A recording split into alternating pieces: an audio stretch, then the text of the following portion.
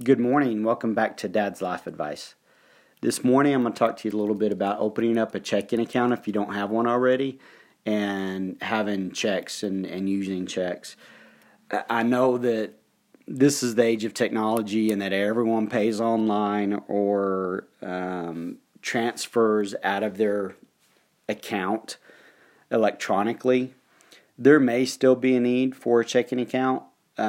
We still use checks for certain things, and so here's a few examples of what we use our checks for. Our contribution to church, that way we can keep track and have record for our tax purposes. If you contribute by cash, you can keep track of that, but you don't really have a receipt or record of that. So there may be emergencies that come up where your credit card has been compromised and you needed to cancel that credit card out and get a new one. You're waiting on your new one, or for whatever reason where you may need to use a check to pay bills or something like that.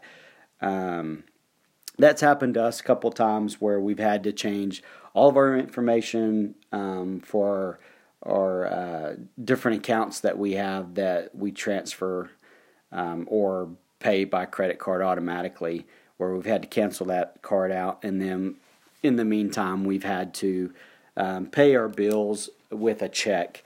So that may be another reason. I always like to use a check for our down payment for either like a vehicle or a house.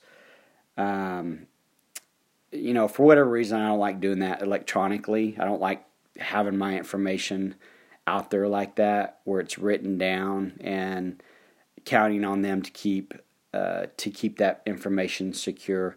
So most of the time, I'll write a check for stuff like that. If you're renting an apartment or a house, I always like to use a check for my deposit and post date it.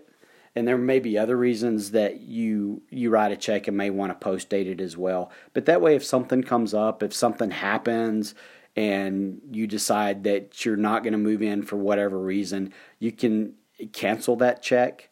That way, they can't deposit it. It probably will cost you a little bit to do that, but then you're not having to argue with them or wait on your deposit to be returned to you.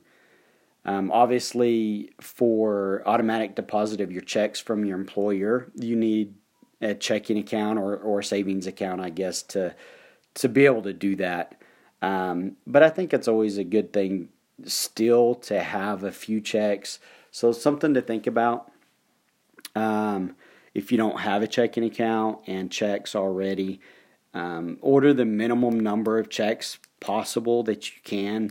We don't use that many checks anymore either. So, but anyway, just something to think about, to look into. There may not be a reason to have checks anymore. I welcome your comments. If you'll reply back or let me know, please share. And until next Saturday, enjoy your weekend, have a great weekend, and be safe. Thank you.